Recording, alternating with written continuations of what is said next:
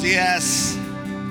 Good morning. Good morning. Love to be here with you guys on Sunday morning. Thank you for watching via YouTube, and you guys in the portable, thank you for your patience, your understanding. I don't have an announcement as well when we're going to be moving in, but we are going to be moving in very, very soon. I keep saying that every Sunday because you know what? Every day we get closer to that date. That's all I got to say about that. You know, once in a while, my wife, CJ, and I, we sit down, we think back on the way we used to live. What I'm talking is about how we were before Christ, or as my wife puts it, BC. And we look back and we think of things that we just say to ourselves, what were we thinking? The way we used to live, what we used to do. And personally, I think to myself, some of the things that I did, bad habits, the way I spoke, again, I think to myself, wow. But one morning, as I walked into Starbucks, and I saw this man reading his Bible, and I asked him what he was reading, and he showed me on that morning, my life changed completely. As a matter of fact, my life changed radically. And as I look back and I think, what if that sun or that morning wouldn't have come? Where would I be? Because I needed a change. I mean, I was happy, but I wasn't satisfied. I needed something in my life to change my life. I needed to get rid of habits. I needed to get rid of the way I used to live. Because if that morning wouldn't have happened, I wonder what kind of man I would be. I wonder what kind of husband, friend I would be. But I'm so happy that things changed. What about you guys? Is there anything in your life that you're wanting to change? Knowing that something has to change because the way you're living now cannot go on. Anyone out there feeling this way? Because if that's you, I've got the answer. This is what you need to do. Now, this is deep. This is really, man, this is just thought-provoking. Write this down. To see a radical change, you need to change radically. Wow. To see a radical change, if you want to change something in you, in your life, you need to change radically. And now emphasize you. You can't change the person next to you. You cannot change the circumstances around you. If you need to see a radical change, you need to change radically. How? How do we do that? I'm glad you asked. Open up your Bibles to Ephesians as we continue our series on Ephesians chapter 4. We're going to pick up on verse 17. If you don't have a Bible with you, grab one underneath the chair. We are going to have the verses on the screen behind me. I really encourage, again, to bring your Bibles so you can take notes, circle, underline, number. I'm a big number guy. It really helps you understand God's word if you're looking at it yourself in the Bible. Now, chapter 4, I love chapter 4. I love all the chapters, but chapter 4 takes a little turn. Because from here on out, Paul gets really practical. He's going to show us who we are and how we need to live. As a matter of fact, Paul is going to describe from this verse on the new standards that we have in our lives because we have a new life in him. Now, if you recall last week as we opened up chapter 4, Paul urges unity. You need unity to have real community. Without real unity, there isn't real community. And today, he's going to specify and talk about purity. Ourselves, we need to have purity in order for us to have unity so we can have real community. That's what we need to do, and we need to be those people because we're new in Jesus Christ. So Paul begins this chapter, or this verse of chapter 4, saying this. Now this I say and testify in the Lord, that you must no longer walk as the Gentiles do, in the futility of their minds. He begins with this emphatic declaration. And I love the way NIV translates it. This is the way it reads. I tell you this, and I insist on the Lord. I'm telling you this, Paul's saying, and the Lord has my back. What is he insisting? that they must no longer walk as the Gentiles do, in futility, in uselessness, in emptiness, in worthlessness of their minds. Now he's saying, don't walk as the pagans do. The Gentiles were pagans before they became Christians. And he's saying, you're no longer that. You are a Christian. You're a new creation. Live like one. And then he's going to remind us how pagans live, how unbelievers live, those that are apart from God, how they live. Verse 18, look what he says. They are darkened in their understanding. They are alienated from the life of God because of the ignorance that is in them due to their hardness of hearts. He mentions 3 characteristics of how people that are separated from God live. 3 things. He says they have a dark mind. Church, unbelievers are incapable of accepting the things of God. Remember what we read in chapter 2. We were once spiritually dead. We were dead men walking away from God. And that's what Paul is saying. We had a dark mind. I love what he says also in 1 Corinthians chapter 2, verse 14.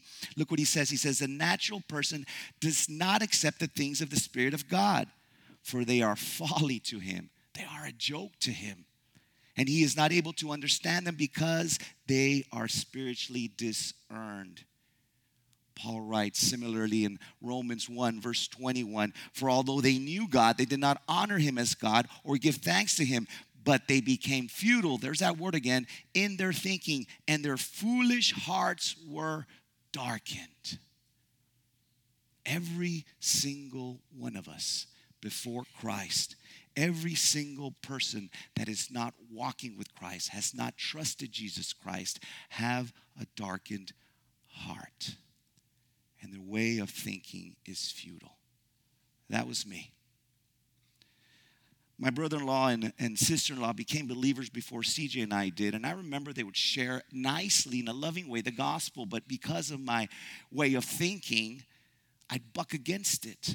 And I remember clearly we went to play golf and we came back and we're sitting having lunch.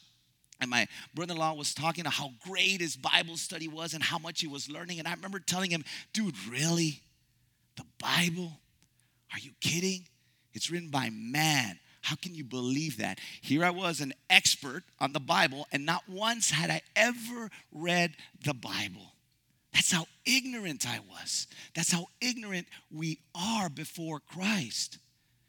Since then, I've thanked my brother-in-law, and I've also apologized for my foolish thinking. And that's what Paul says we are before Christ. But not only that, he says we're far from God. An unbeliever is a foreigner. It's not a part of God's family. He says we are alienated because of our ignorance. Peter writes the same thing in 1 Peter 1, verse 14 through 15. As obedient children, do not be conformed to the passions of your former ignorance. But as he who called you is holy, you also be holy in all your conduct. Paul writes in 2 Corinthians 4:4, in their case, the pagans, those unbelievers, in their case, the God of this world has blinded the minds of the unbelievers. Why? To keep them from seeing the light of the gospel of the glory of Christ, who is the image of God. We all are ignorant. And church, you know what? Sometimes our ignorance comes from what we have been taught. From generation to generation to generation. So we have fallen into this untruth and we are ignorant to the truth. I became a believer before my wife did. And during that time, I would share with my wife the verses, the truth, and she wouldn't accept it as truth. And I remember we argued of what church to go to. And I remember one morning, Sunday morning, before we're off to church, because one Sunday we'd go to her church and one Sunday we go to Grace Bible Church. And I remember one Sunday morning I said, that's it. I'm no longer going to your church because what they are teaching does not jive with what I'm learning, the truth, the Bible. And she said, I remember clearly, she said, "You mean all this time I've been deceived?" See, when you're being deceived, you don't know you're being deceived. And again, Paul is saying when we don't have Christ in us, the Holy Spirit dwelling in us, we are ignorant from the truth. Three things Paul mentions. We have a hardened heart. We are far from God. And I love this. We first have a dark heart. We're far from God and have a hardened heart. Three things all of us go through. As a matter of fact, this word hardened heart that he mentions in Greek is pronounced porosis, which indicates a petrified, callous, dead heart. I love what a scholar, Max Turner, writes. He says this: hardness of the heart in the Bible means rebelliousness, which leads to a further darkened understanding as God is displaced. Now listen, is displaced from the central position he should occupy. This in turn leads to failure of the human conscience and the downward spiral in sin. And this is exactly what Paul says happens in the very next verse, verse 19. Look what he says. He says, they have become callous and have given themselves up to sensuality, greedy to practice every kind of impurity. Paul is saying the result of our ignorance, the result of furthering ourselves from God, the result of our petrified, hardened heart is that we become callous to sin. We become further and further away from God, and we let the enemy get a stronghold on us, and we go down a spiral destruction. Not only individually, church, do I see that, but also as our community. Look around. Not only do we not hate sin, we sometimes raise it up. We become callous. It's okay, as long as they're happy, it doesn't matter what they're doing. And this is what Paul is saying happens when we are ignorant. Let me pause here for just a minute. Now, for these past two verses, Paul is warning us. Paul is warning the church at Ephesus not to walk as they used to walk, as pagans still do.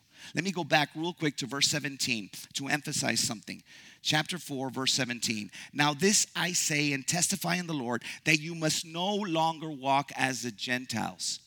Apparently, some people in the church of Ephesus were backsliding and walking in the way they used to walk. Apparently, some people in the church in Ephesus were walking as pagans did. I mention this, church, because none of us are immune from backsliding into our previous habits, the way we used to walk before Christ. I mention this, church, because it is so important that we come in community, be in unity with each other, to hold each other accountable. If someone starts to backslide, we can come and lovingly bring them back to community. None of us are immune. And see, this backsliding, this walking the way we used to walk, doesn't happen overnight. They are stages. It usually begins with stubbornness. We don't want to listen. And then what it leads to is the darkness of our mind. We justify things. We justify our actions, our sins. And then that leads to recklessness, to practicing of every kind of impurity. And when we're down that sin, when we backslide into that way of living, we destroy ourselves and the people around us. And Paul is clearly warning you and me. Does any of this sound familiar in your life now? To see a radical change, you need to change radically. To see a radical change, you need to change radically. I know some of you no longer want to live the way you're living. I know some of you are tired and don't know what to do, and you want to change radically. If this is you, I'd ask you to come before God and ask for a change of heart, to change your petrified heart, your callous heart, and to remove it. I love what the prophet Ezekiel writes in Ezekiel 36. This is God talking through the prophet. Look what he says. This is a promise from God. And I will give you a new heart and a new spirit I will put within you. And I will remove the heart of stone, that petrified, the callous heart from your flesh, and give you a heart of flesh. Paul, what he's going to do now, he's going to begin the next verse, verse 20, with a contrast. Look what he says. But, that's a contrast. That is not the way you learn Christ. That's not the life for you. That's not how you learn him. That's not who you are anymore, is what he's saying. Your mind should no longer be darkened. Your life should no longer be alienated from God, and your heart should no longer be petrified, is what Paul is saying. He says, but that is not the way you learn Christ. Assuming, he says, verse 21, assuming, I hope, is what he's saying. Assuming that you heard about him, taught in him, as the truth is in Jesus. 3 things Paul is saying that he hopes so, that he assumes. He says, assuming that you learned Christ. What is he saying? He's saying not just to know about him, it's know him. Assuming that you do have a relationship with Jesus Christ, that you learned him, that you live like he lived, to imitate him. That's what he's saying. I love what John 13:15 says. This is Jesus speaking. This is what he says. For I have given you an example that you also should do just as I have done to you.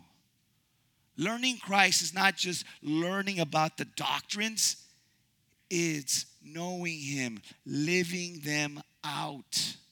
That's what Paul is saying. Basically saying, don't just say you're a Christian. Live like one. He also says, assuming you heard about him. It's not just believing, it's responding. That's what he's saying. Christ is a teacher to learn from and to respond to. Church, believing and trusting in Jesus Christ isn't it. We need to be discipled. We need to be sanctified. We need to mature in Christ every day, being more like him, serving. It's not just believing and not responding. It's not just cruising like if everything is okay after we trust Jesus Christ. No, we need to respond to his call. Assuming that you heard from him. It's living out the Great Commission. And I'll remind you what the Great Commission is. Matthew 28:19. Go. Move, responds, is what Jesus is saying. Therefore, and make disciples. There's the action. Make disciples of all nations, baptizing. Another response, another action. Baptizing them in the name of the Father and the Son and the Holy Spirit. Teaching them. There's movement. There's actions. They're responding to Christ. Teaching them to observe all that I have commanded you. And behold, I am with you always to the end of the age. Paul is saying, I assume that you learned him. I assume that you heard about him. But he also says that you have been taught in the truth. He's assuming that we are responding to the truth. You know what the truth is, church? Jesus. Jesus is the truth. And that's what he says in John 14:16. I am the way, the truth, and the life. No one comes to the Father except through me. Again, like we spoke about last week, we need to be careful who we are being taught from. We need to be careful who we are following. If anyone is teaching you something that is different from the truth, run. We need to only obey the truth, which is Jesus. What is the truth of our new life in Christ consist of? Paul is now going to mention 3 things in the very next verse. Verse 22, look what he says. 3 things. To put off your old self, which belongs to your former manner of life and is corrupt through deceitful desires. And to the second thing, to renew your minds in the spirit, Third thing, to put on the new self created after the likeness of God in true righteousness and holiness. I'm going to say it again because we need to hear it and we need to live it. To see a radical change, you need to change radically. Will you repeat that with me? Need to change. Something needs to change. How? Here's the answer. Paul just gave us 3 ways to have that radical change within us. The first thing he says, to put off your old self. Die to yourself. You're no longer that person. Die to your lustful passions, your way of thinking. I love what he writes in Galatians 5:24. He says this, and those who belong to Christ Jesus have crucified the flesh with its passions and its desires. Paul, I don't have this on the screen, but remember what he says. And that's what we say when someone is baptized. 2 Corinthians 5:17, if anyone is in Christ, he is a new creation. Behold, the old has gone. The old is dead. You are no longer that person. To see a radical change, you need to change radically. How? He tells us, renewing your mind with the Holy Spirit. Church, we need to be a light in a dark community. We need to be different. Unfortunately, we're not. Nowadays, we can't tell believers with non-believers. Nowadays, we can't tell Christians and pagans. Unfortunately, we're living in a society where Christians are conforming more and more to this world and not the other way around. I want to remind us of Romans 12:2.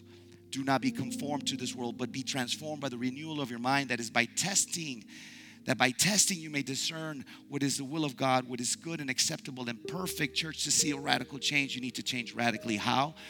Putting on your new self. That's how. Your new self created after the likeness of God in true righteousness and holiness. Next week, he's going to tell us, Paul is, how we put on our new selves. Drastic, radical change needs to occur. You know, it was really radical that over 2,000 years, Jesus stepped out of heaven. God sent his son to change this world radically. Now think about it for just a minute. Just, if you can comprehend this, the creator of all the world, God, the King of kings, became human in Jesus Christ and stepped out into the sinful world. That's radical. But not only that, think about this. Jesus, God in flesh, lived a perfect life, not once sinning. A sinless man dying for a sinful mankind. That's radical. But I'm not done. The gospel is radical. Jesus proclaimed the gospel and it turned the world upside down. It changed the world radically. Why is it so radical? Now think. Because we can't earn our salvation. There's nothing you and I could ever do. It's just trust in Jesus Christ. We've been saved by grace through faith in Christ Jesus. When we believe what he did on the cross and he rose again on the third day, we believe in our hearts, we are forgiven. That's radical. Let's say it again. To see a radical change, you need to change radically. Not the person next to you. Not that person that's sitting at home that you're wishing that he or she were here. It needs to start with you. You need to change something radically. Imagine if you did change your life radically. I can tell you what would happen. Your life would change radically. Once Jesus was in your heart, truly in your heart, it would change radically. And this would happen. I guarantee it. You'd be a new person, a new creation, walking truly in a manner worthy of our calling. That's what changed my life. Jesus. And only he can do it. not only imagine how your life will change personally and in your family, imagine if all of us as a community in unity would change radically. Imagine if we all died to self. Imagine if daily we were renewed by the Holy Spirit. Imagine if we were serving one another. Imagine if we were truly living in Jesus Christ. I can only imagine what would happen. And I know that if we do, and when we will, Laredo is going to see a radical change that is going to change Laredo radically. That's why we exist, church. And that's what God is calling us to do. Let's pray. Father, I thank you so much who you are. I thank you for the fact that you don't just sit back and let us just live. I thank you that you discipline us. I thank you that you want us not to be happy, but to be holy. So, Father, work within us. Change us radically so the world can see a radical change in us. And when they do, when we're a light to this darkened community, and when they ask how, we say one thing and one thing only: Jesus. Father, I pray that we continue to be that church, your church, Grace Bible Church, that hears your word, acts your word, lives your word, and is truly in love with your son, Jesus. I pray these things in your son's name. Amen. I love you, church. Have a great week.